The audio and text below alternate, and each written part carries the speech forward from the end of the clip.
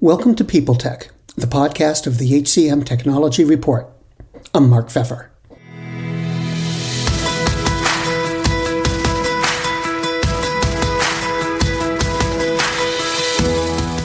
Today we're talking to Grin Lord, the founder and CEO of mpathic AI. Their technology uses AI to analyze text and voice communication to strengthen a company's culture and improve the performance of public-facing teams. They call this empathy as a service. We'll talk about what that means and how it works on this edition of People Tech. Grin, thanks for being here. And what is mpathic? Great question. So right now, mpathic is being used in organizations to really transform and create a culture of empathy. Pragmatically, we're a B2B SaaS company, and we have an API that integrates into existing HR SaaS platforms and analyzes conversations for empathy and makes suggestions or corrections to what people are saying if that's applicable. So for folks that are doing interviews, that's more of the case. In other settings, we're really just returning metrics around how folks are performing with empathy, collaboration, partnership, synchrony, and associated things like that. How does it work? Yeah, so most of our, first of all, it's an AI, we're an AI company, and we have machine learning models that we've trained on conversational data. So that's, in an HR context, could be between a manager and an employee, or it could be with someone who is interviewing, or a recruiter and a candidate. But we have a lot of different conversational data that our models are trained on.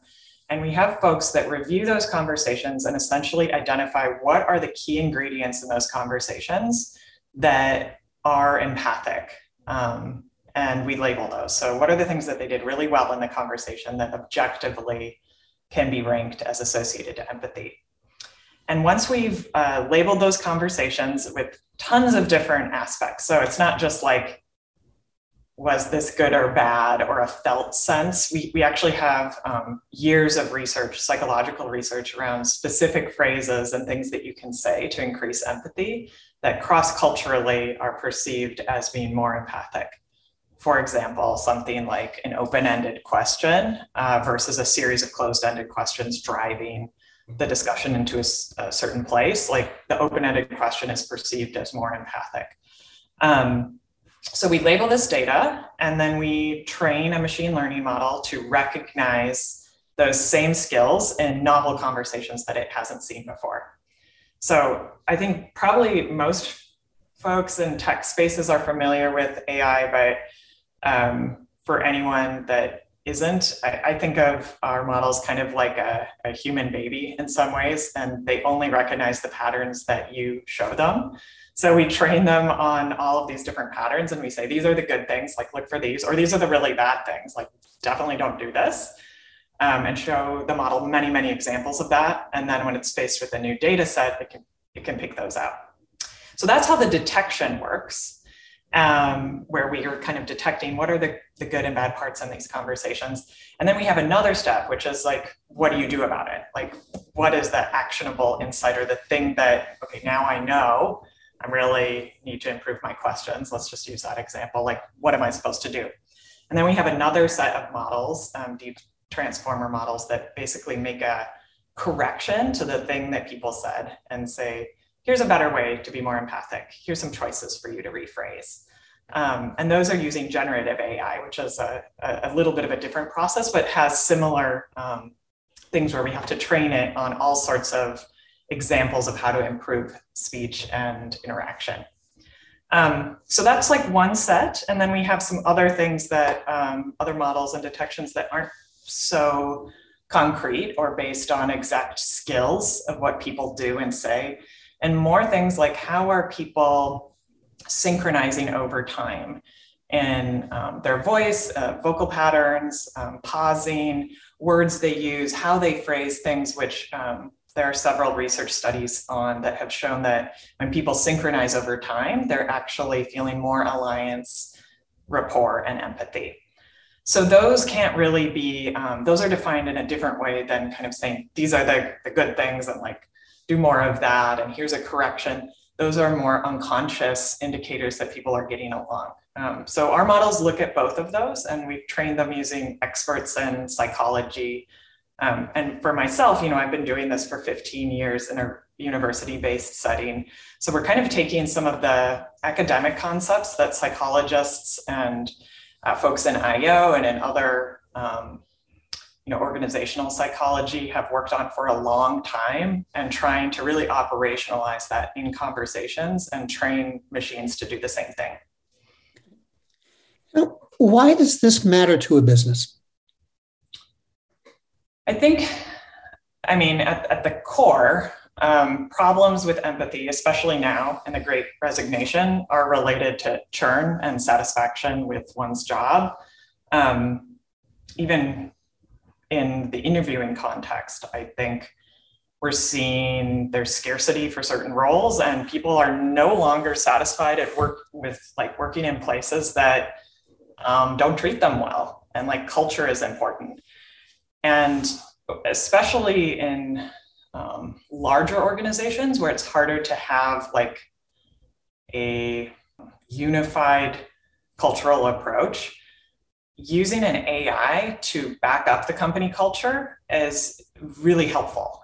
So for example, if you have teams coming from different places all over the world, and we actually have this with some certain customers where they're onboarding, a team, let's just say in Romania and Hong Kong to work with a team in Seattle, and everyone's on Slack talking together or sending emails together, there are going to be certain misinterpretations or things that happen cross-culturally that can lead to reductions in productivity or problems with disagreement. And we're kind of trying to nip all those problems in the bud.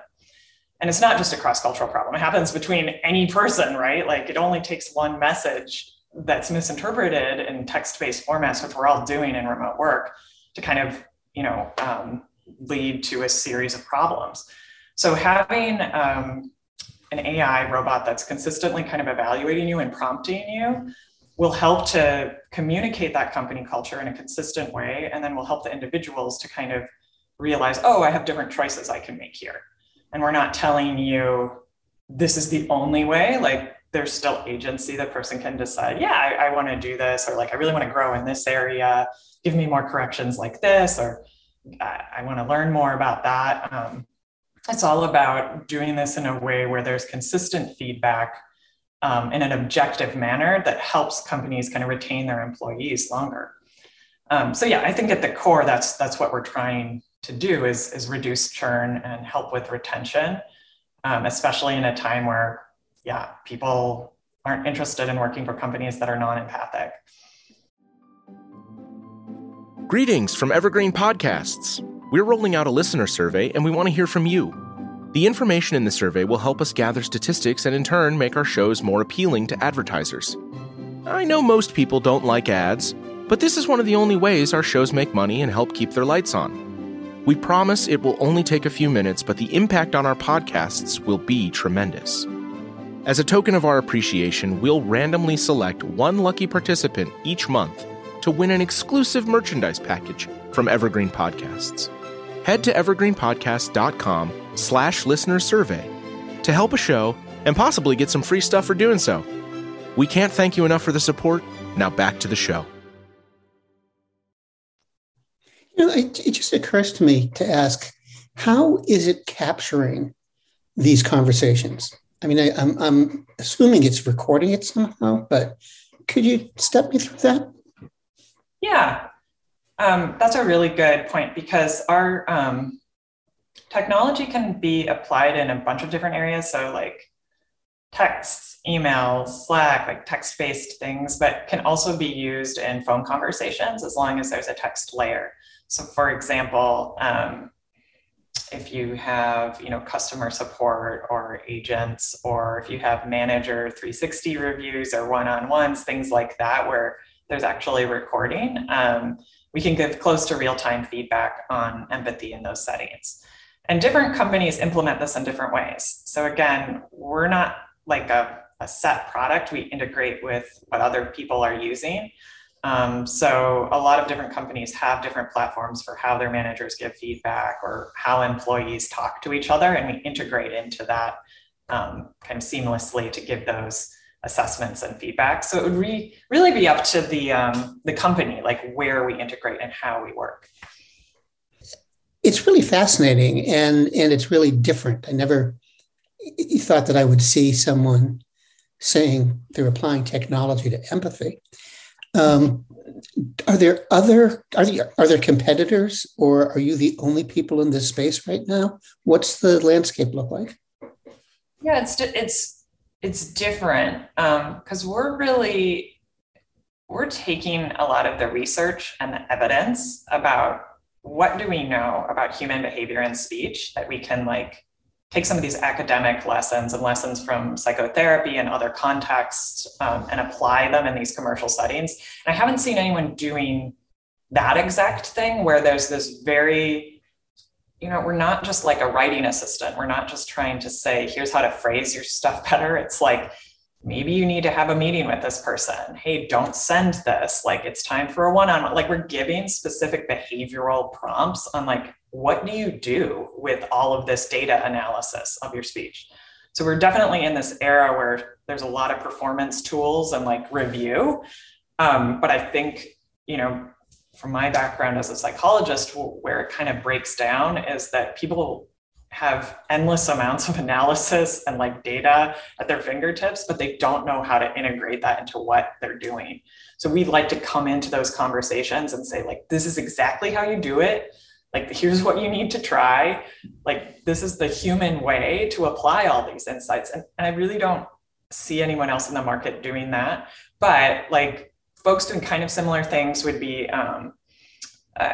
like Gong.io or Cogito, and they're using it for more like call centers and saying, okay, there's a mismatch. Like, I'm trying to do collections for a bill, and there's a mismatch in empathy and the tone. Like, change your tone so you can like do collections, which is like totally different use case, but has some of the same principles.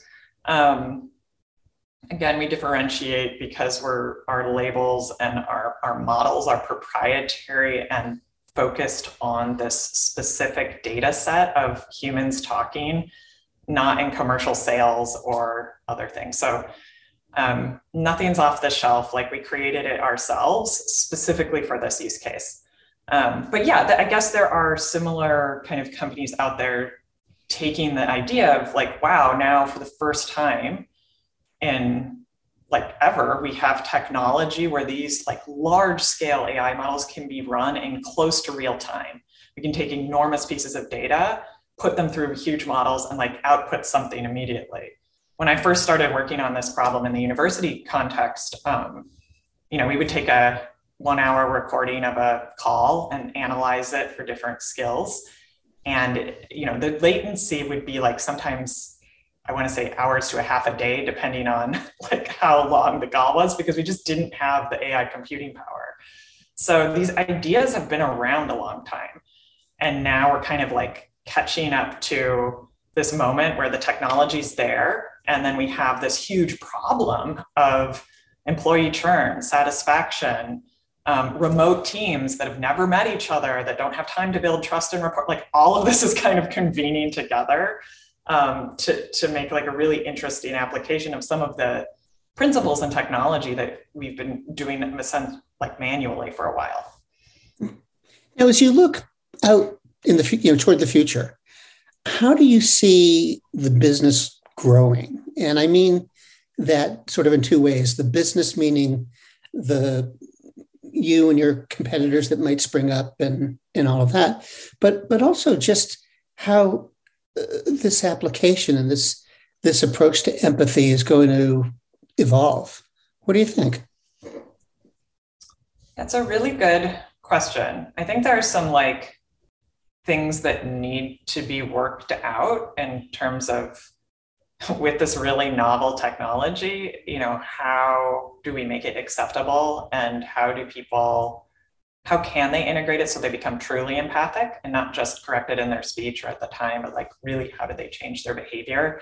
And that to me is like the most important new like learning that we can make is, like for me, the end goal is not increasing retention and sales for a company. It's like, can we actually take these learnings and apply people to be better listeners, to be more compassionate at scale with AI? And like, I'm very interested in that. I think broadly, we'd like to expand beyond empathy and into essentially becoming like an auto-tune for any kind of tone or content. Some folks are highly empathic and to the point where like they're non-assertive or like can't even get a point across because they're listening so much. And like our models have the ability to do that as well. So I think in the future, it will be more than just empathy and more like, let's assess and tune to the type of feedback that's required in this moment. It could be empathy, it could be assertiveness, could be, being more dynamic or like whatever it is. And we have those capabilities now. But I think it's more figuring out like the use case. And then, the technology will only get more impressive. Like some of the generative AI models that are being used today, things like GPT-3, coming on to GPT-4, like huge advances in speech signal processing and production of language. So, I mean, there's also far-reaching applications into social robotics and like how can we use these very human things to help in those other contexts. So I think this is just like a really exciting and ever-evolving field, and even from the time I founded my company till now, there are huge advances. So it's certainly like in some ways the future is like now. Like if I listen to this a few months from now, I'll be like, oh yeah, we already, we're there. Like the field is moving so fast. Well, Grin, thanks for taking the time today. Yeah, no problem at all. Thank you.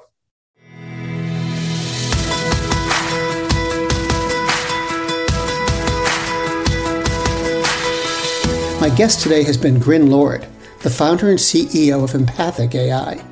And this has been People Tech, the podcast of the HCM Technology Report. We're a publication of Recruiting Daily. We're also a part of Evergreen Podcasts. To see all of their programs, visit www.evergreenpodcasts.com. And to keep up with HR technology, visit the HCM Technology Report every day. We're the most trusted source of news in the HR tech industry. Find us at www.hcmtechnologyreport.com. I'm Mark Pfeffer.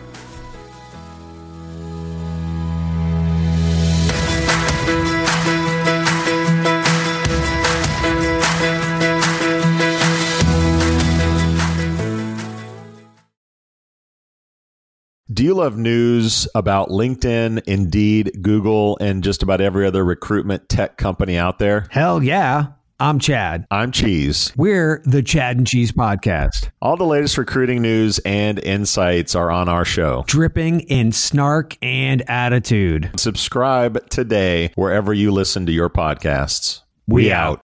The world's best-known investor and Wall Street expert Warren Buffett once said, "Wall Street is the only place that people ride to in a Rolls-Royce to get advice from those who take the subway."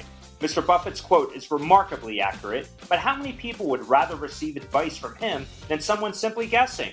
Welcome to Buy, Hold, Sell, your single source for Wall Street knowledge and profitable guidance. Please join me, Todd Schoenberger, and fellow trader Tobin Smith, as well as host Veronica Dudo, for a podcast known to move the needle for investors. Tobin and I are seasoned Wall Street executives with deep investment experience, and we are prepared to share our advice to those who choose to listen. Download Buy, Hold, Sell today on the Evergreen Podcast Network or your favorite podcast channel.